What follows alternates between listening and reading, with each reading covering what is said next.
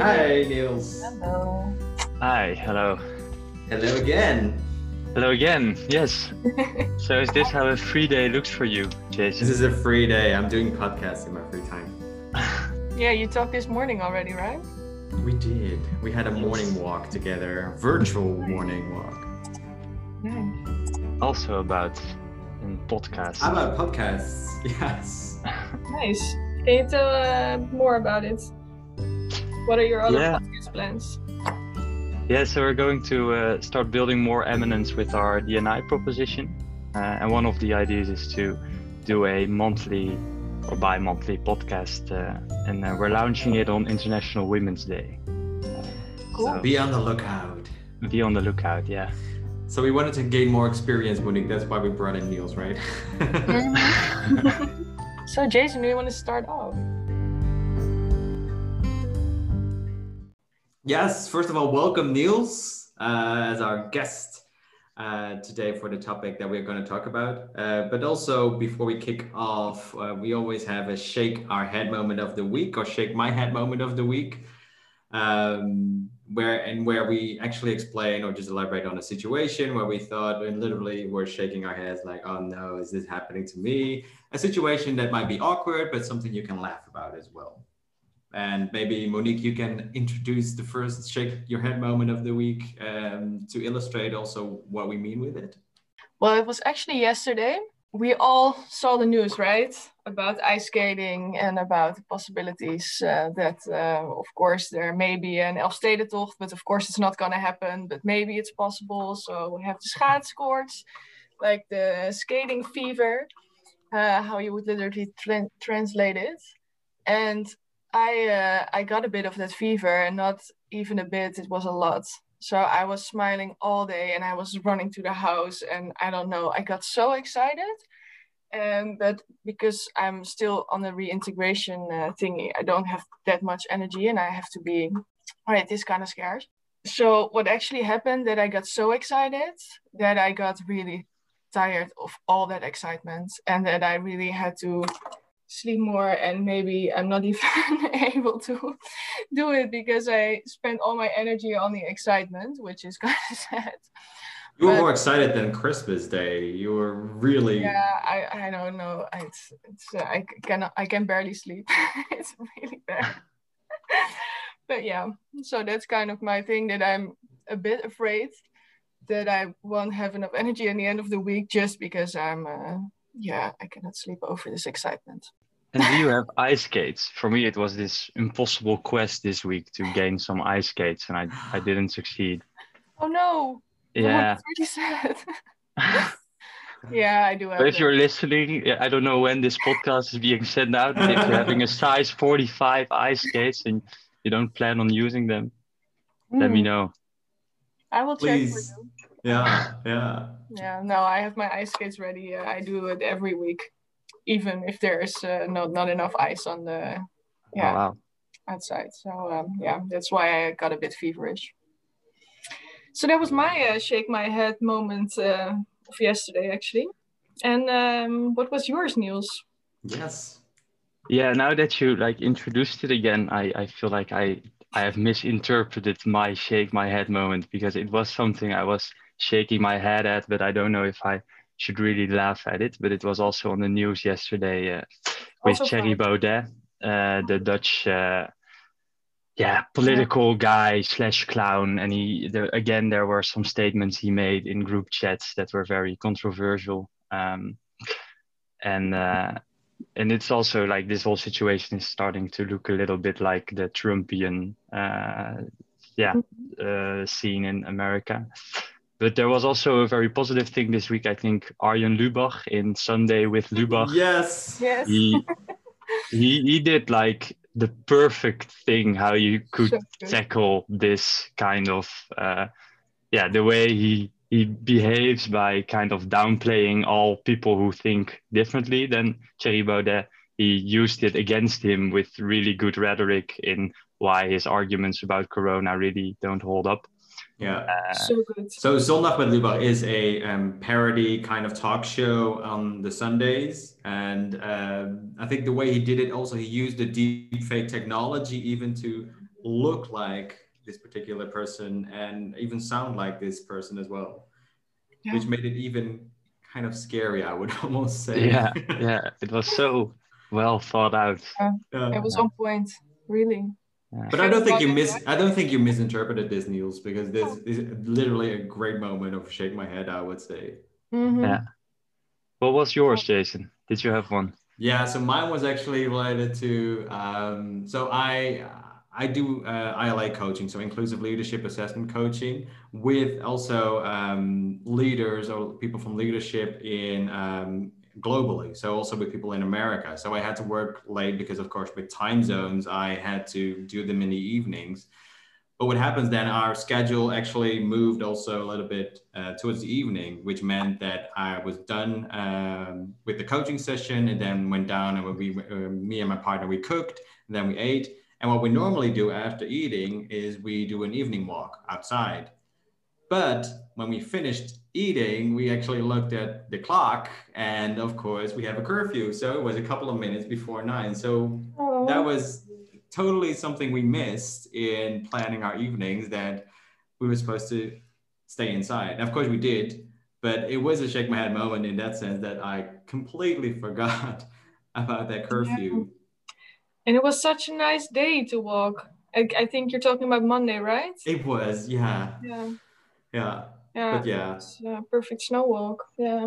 But I made up with it. So this morning I went out in a virtual walk with Niels. So I do other walks that remain out of the time was of the curfew. Thanks for sharing. But there were more sad stories this time, but it's also good. It's what it is, right? It is what it is. It is what it is. Amen. Amen. Yeah.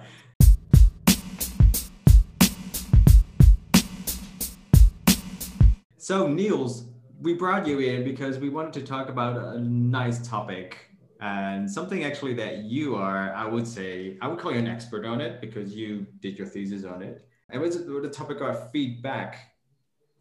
Yeah, very exciting topic. I think it's one of the reasons I decided to do my thesis about it.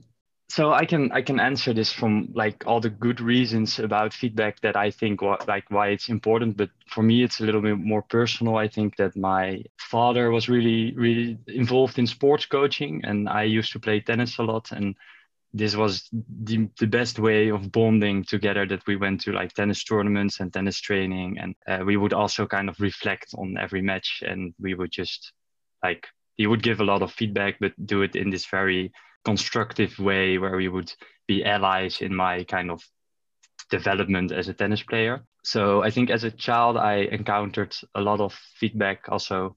Yeah, that's where I really saw the added value of feedback for the person like receiving it in their development, but also for the person giving it, because you learn a lot about the sensitivity that is involved in giving feedback, and you start thinking more about this person you are collaborating with, like who would this person like to receive his feedback. And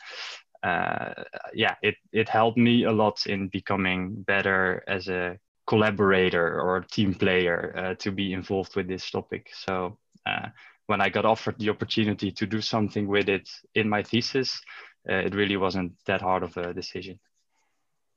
Cool. And you did like your thesis research within our team, right? Yeah, that's right. Yeah, so originally it was mostly focused on change management, and there were some other people collaborating from human capital as well. It is kind of a tool with 4 domains. So there are 2 axes. The first axis is care personally, which in her words means to give a damn at work. And she always explains this in her videos, like that when you start working at a firm and your ego is like maximally fragile, you're young, and people tell you to be professional. And that is really important when you step into an organization. And a lot of people, they interpret that as kind of leaving their personal side at home, or they just become kind of a little bit robotic or less authentic. And she stresses that people should be more than just professional, that people should also take that like more compassionate side with them, and especially when they are engaged in feedback conversations. So that's the first axis. And then there's the second axis, which stands for challenge directly. And this is like speaking your mind, speaking the truth, or at least your interpretation or your version of the truth, in order to get to the ultimate truth in a collaborative process with other people. And she says that this is really hard for a lot of people to do, especially in certain cultures, because we learn from a young age that if you don't have anything nice to say, then don't say anything at all. And you can behave in any of the four axes. So let's say if you do not care personally and you do not challenge people directly, she calls this manipulative insincerity. And then the most interesting one, I think, I know I struggle with this quadrant a lot, where we kind of do care personally, but we do not always challenge directly.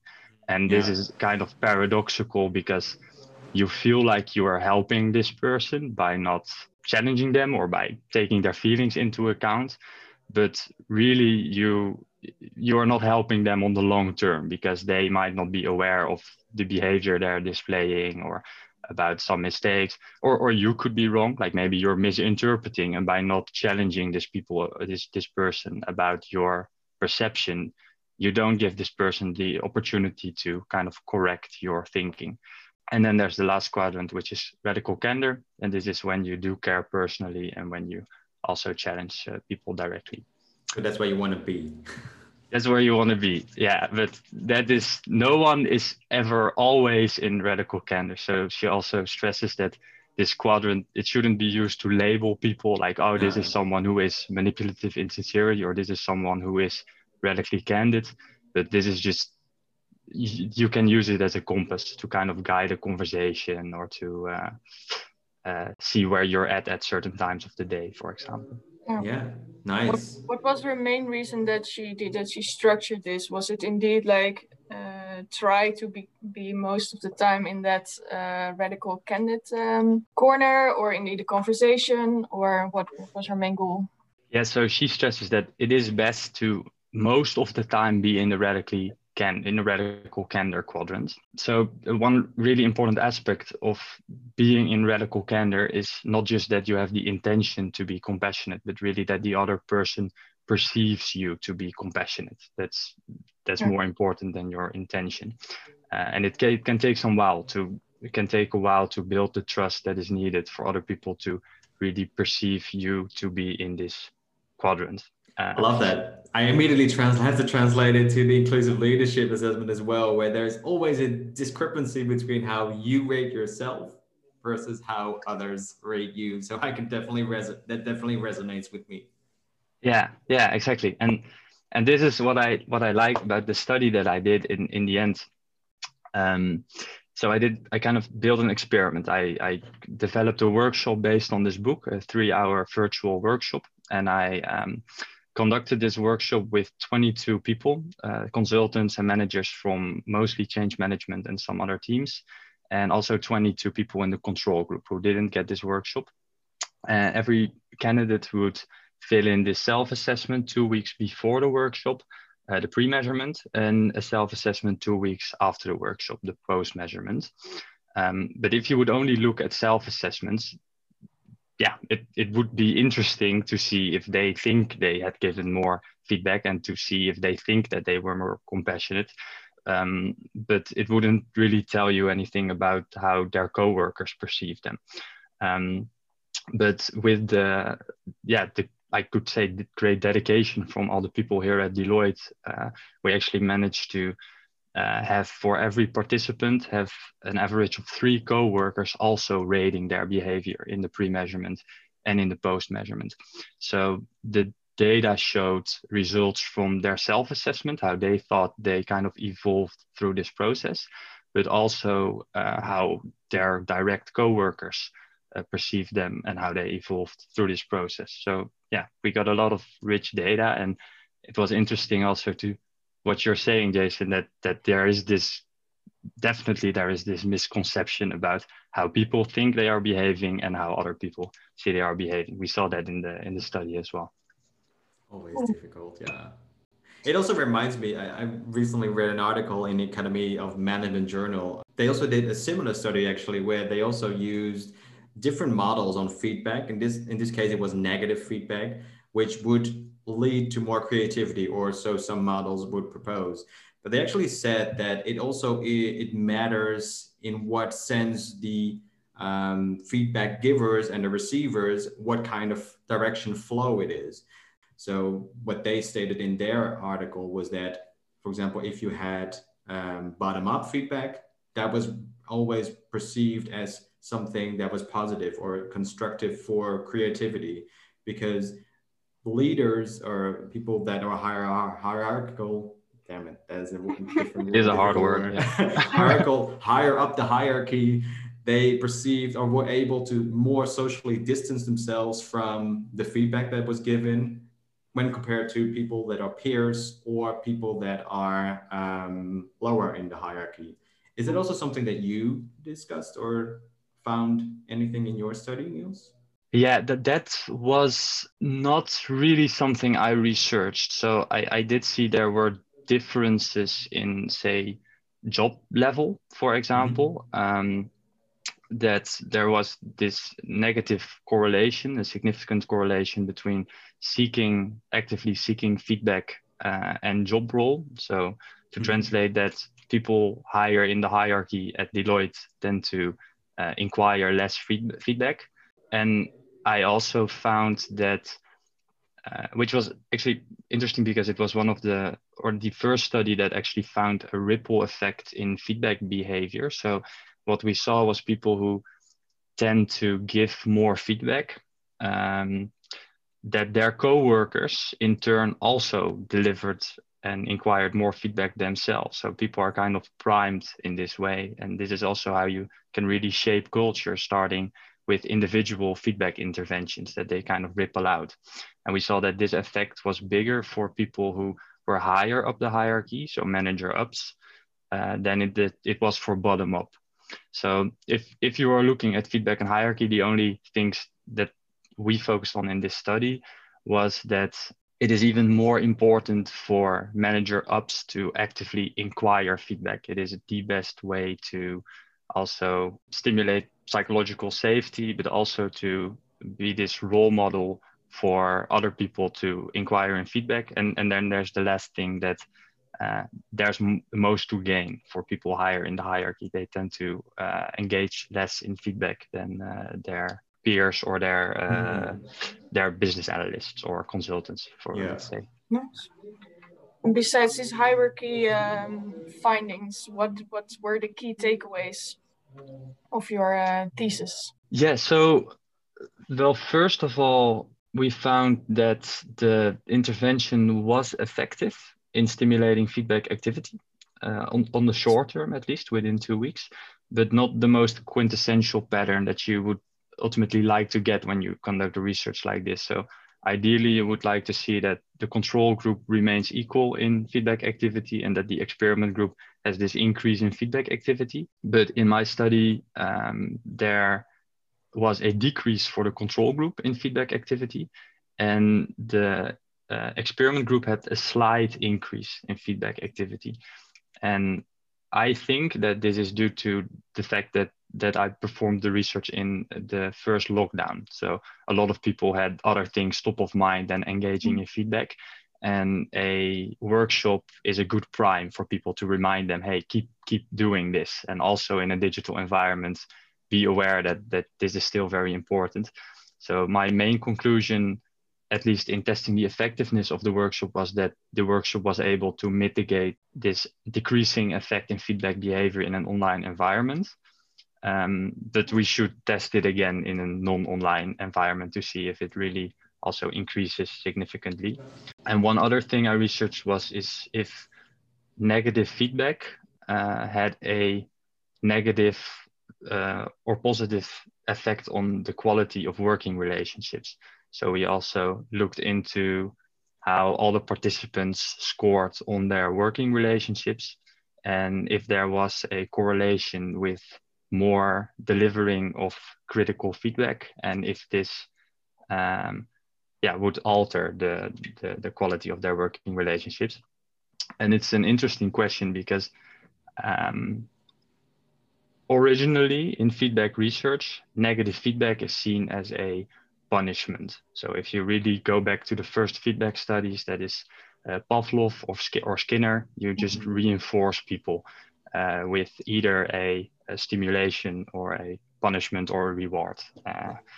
And negative feedback is always seen as a punishment. But if you do it compassionately and you're really trying to help this other person do better, and you're also able to make this other person perceive your compassion, it's not really a punishment anymore. So this is a new way of looking at negative feedback. And it was one of the first studies that really aimed to show a positive effect on the quality of working relationships when people engage more in negative feedback. And there was a small increase in high quality relationships, but it was not significant. But there was also not a decrease. So it does beg the question to do more studies related to radical candor or compassionate feedback. And because I believe if done right, and you kind of develop these relationships where you give each other continuous two-way feedback, that these are the best relationships to have at work, because there's just so much transparency and psychological safety to engage in this behavior. But it takes a while to get there. And I don't know if 2 weeks is enough to really build that with one workshop. I don't think so. You need to have a culture where you can actually foster this, right? Yeah. Right. Very interesting. I also see a link with the humanization thing that we do with change, right? Or that we want to achieve with our change management approaches. That is also the important factor in the feedback, that you can even make sure that negative feedback doesn't end up lowering your work and everything. Right? I do find it interesting that you focus on the working relationships, though, because is there also a correlation between performance with regards to negative feedback? Negative feedback and performance is also an interesting one. There was this really huge meta study done by Kluger and Denisi in 1996, and they found that I think it was around 33% of negative feedback interventions would be detrimental for performance. So they found that in all studies that they looked at in their meta-analysis, 33% or so was what didn't really help performance. It was detrimental for it. And then there was a part where it was kind of neutral, and then there were also a substantial amount of studies where there was this big effect. And what they concluded is that negative feedback has the potential to be more beneficial than positive feedback, because if they looked at the studies where there was this positive effect, it was a much bigger positive effect on performance than when people would just focus on encouragement or positive feedback. But because the gap was so big between the detrimental studies and the positive studies, it just showed that there are so many factors we need to take into account that apparently play a huge role in whether negative feedback drives performance or not. And at this moment, science is not conclusive about these factors at all, because they are really hard to isolate in a experiment. And I do believe that there are also two different concepts, maybe even negative and positive feedback in that sense. I don't think you can, I think there are different things that are happening on a psychological basis whenever you do negative feedback or positive feedback, that I think you should even look at it differently as well. And also the context which is based, because I do believe negative feedback in that sense is based to make your performance or your task, the way you carry out tasks, better, because there was a gap that you identified with where you want to perform versus where you are performing. So ideally, if you were to receive negative feedback, I would say you would also see it like that and focus on what that study also said, like on the task orientation, seeing, hey, this is the gap indeed, this is what can do to perform better. But I think what happens in social patterns then, or if you regard take things on a meta process, that you take it personally for whatever reason, then you actually get a negative effect because you see it as something that actually damages your personal relation, and then I fail to really focus on, hey, this is a gap someone is giving, trying to help me close this gap. Yeah, that's true. Yeah. And that they look at this perspective that you're like this very isolated, like performance oriented, showing the gap and motivating people to go towards this point where they should go.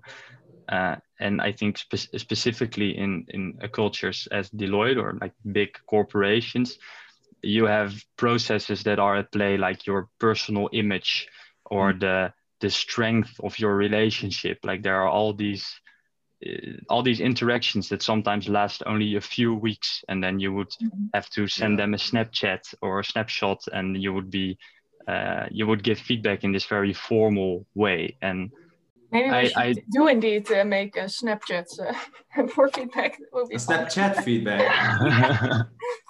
Informal Snapchat. I would say formal TikTok. snapshot. Let's do the TikTok feedback then. Yeah. Nice. Yeah. Very interesting, Niels. Yeah, indeed. I think we can discuss this for plenty more hours if we want to, but unfortunately we don't have the time. And I think people have to go home with their walks, they don't have endlessly. So I want to conclude this. And I actually wanted to ask you, Niels, what is a kind of a practical takeaway that you want everyone to be cautious of, or the tip of the day. Yeah, the tip of the day. So what I like to do, and I think this is maybe a bit easier for me because I started with this workshop, but when I start collaborating with people, I always tell them like, hey, I am kind of experimenting with this radical candor concept. This is what it looks like, and I really want to build this skill. So would you want to be my partner in this, or are you okay if I do this sometimes and know that it comes from good intent, but I really want to be a better coach and help you perform and also help myself perform better. And then if you had this conversation, then always start with the question to people, what can I do or stop doing to make it easier to work with me? That's the first step in moving to radical candor. Ask feedback first, show that you can take it before you start dishing it out. And from there on, build those radically candid relationships. I love it. Very practical. Indeed. Thanks. Thank you for having me, guys.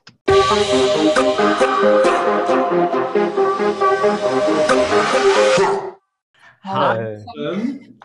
Welcome to the podcast. I just still had my sound on mute, so I didn't hear what you said.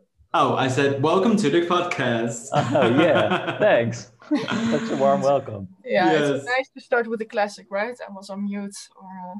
That's a classic. Where was the management bingo, indeed?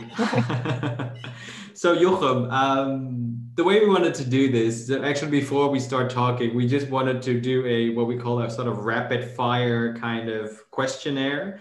So what will happen, we will just start a timer for 1 minute, and I will just fire some closed questions to you, which you can just answer to, with the goal to get as many questions answered within the 1 minute.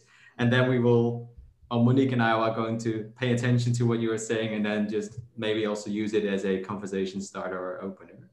All right. Are you ready? Yeah, definitely. Let's go. Okay. Timer ready, and I'll start with the questions. Jochem, how many cups of coffee do you usually drink in a day? None. Do you consider yourself to be a goal-oriented person? Yes. What grocery store do you shop most often? Just supermarket. Do you think other intelligent life exists in the universe? Yes. How many cans of soda do you drink on an average week? None. Do you prefer big parties or small gatherings? Big parties. Are you more of an introvert or an extrovert? A bit of both. Do you think the future will be better or worse than the present? Better, with some side notes. Have you ever gotten a speeding ticket? Yes. Do you usually wear a watch? Yes. Can you wiggle your ears? Oh, That's it. I guess. that's it. Oh, then we want to see it. Yeah, I'm trying. No, it's hard. Good job. I think we almost got 11 questions or Yes, something indeed. in 1 minute. Nice. So not a coffee lover? No, used to though. But I got a bit stressed from it, and like those energy swings, I didn't kind of like that. So I quit drinking coffee during my student years. And now do you drink tea or what is your... Yeah, loads of tea. Oh, nice. Nice. And The speeding maybe ticket. I was speeding ticket. it was spot on. What did you do? Yeah, okay, we're driving too fast. I was driving too fast. Was it really bad, or was it just like, ah, damn it, a lot of kilometers, a couple of kilometers? It wasn't so bad.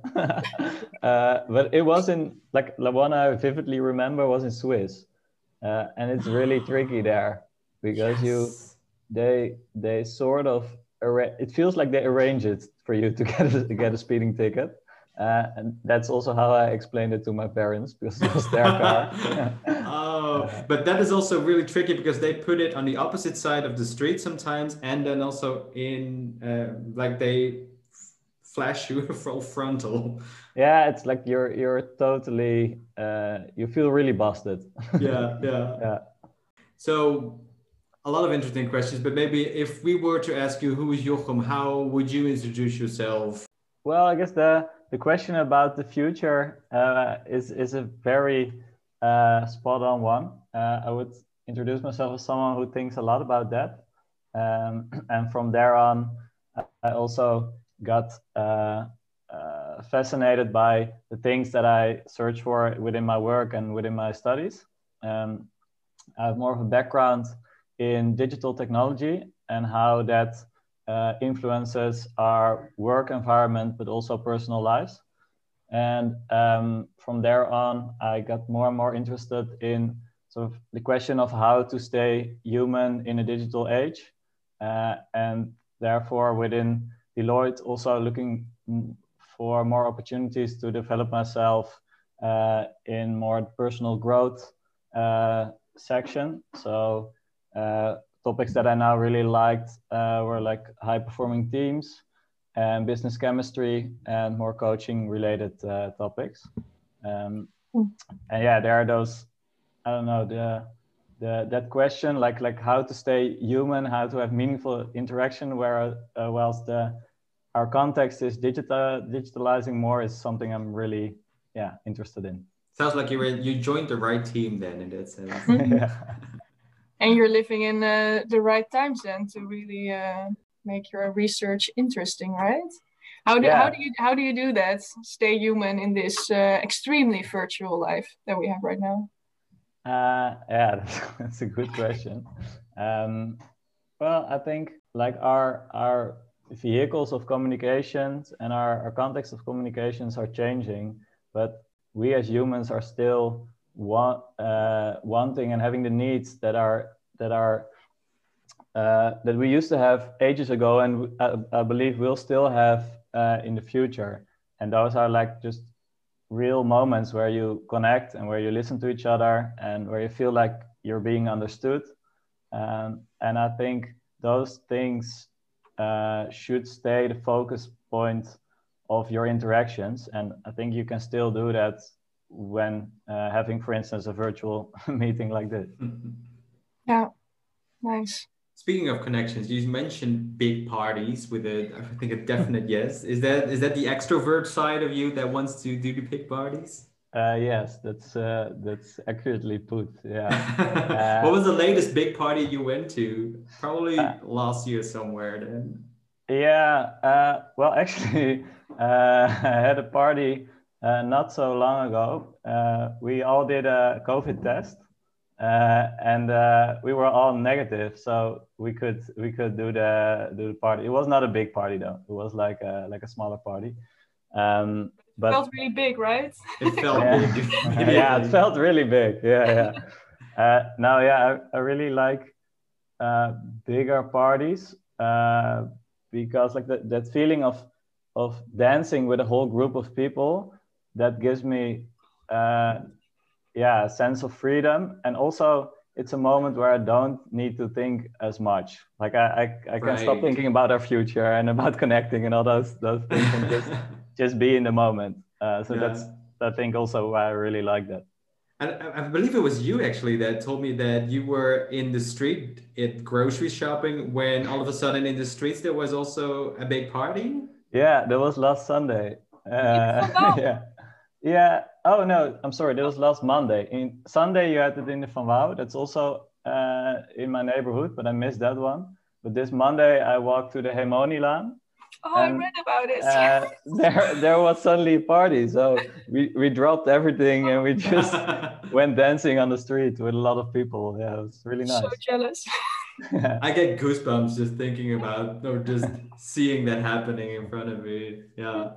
It was also funny that like it was all age mixed, so young people, old people, and also everyone was sober. That was also different than normal parties. But everyone was so much energy and so happy. So yeah, it was nice to experience. That is so nice. Yeah, I'm there right now. You're dancing there. Oh, so nice. Yeah, nice. So Jochem, is there anything else that you want our colleagues that they need to know about you? Yeah, maybe also a bit more what I do when not working and not studying. I really love going to the beach. I surf a lot and kite surf. Cool. And I really like being in the water. Also gives me a feeling of just being there and not thinking about anything at all. That's when I'm free, I try to be as much as possible at sea. Nice. And also I really like to write. That sort of started off with poems and more short stories. Now this last half year, I also had a bit of time off before I started doing this job. So I started writing a novel as well. I really enjoy doing that. And I'm actually now finishing up the last chapter, so that's also kind of exciting. Nice. So we might be looking at the new best author of the next book. Well, I wouldn't say that. It's very weird. Like you write and you don't know if it's good, because like normally you're so used to that when you're handing in an assignment or you're working for work or either for your education, you always have sort of a check and also sort of a boundary and a framework in which you have to operate. And now it's like you're totally free and you also don't know if it's good. But what is good according to whom? Who defines it in the real world? If people like to read it, that's for me at least. So do you have a publisher yet? No, I'm first want to finish the book and then I'm gonna look for a publisher. Cool. Interesting. Very exciting. So keep us up to date about this. Yeah, but definitely also a skill you can use, because I think we even had at a certain point like storytelling, or maybe because we want always to define a purpose in which we use storytelling. So it's definitely a skill I would say, Jochem, to put into practice as well. Nice. Maybe we have to add it to my development plan. We can do that, yeah. Thank you so much, Jochem, for joining us and introducing yourself and being part of it and playing along with the game. And hopefully we can see each other again at a big party, maybe in Mahler again, to connect and then enjoy our freedom again. Sounds good. And thanks for having me. I really enjoyed it. Thank you for listening in to our third podcast already. We hope you really enjoyed Niels' talk on feedback, and we also hope that you know Jochem a bit more now. Jason, Yes. can you tell us a bit more on what we ask from our listeners? Yes, of course. If you like this, feel free also to drop us a message. But also, if you want to be part of the next podcast, feel free to either drop us a voice message saying, yes, I have a shake my head moment that I'd like to share. I have a new topic that I want to bring in, share my knowledge on. We want this platform to be for all colleagues. So join us. Take care and till next time. Yes, thank you. Bye. Bye-bye.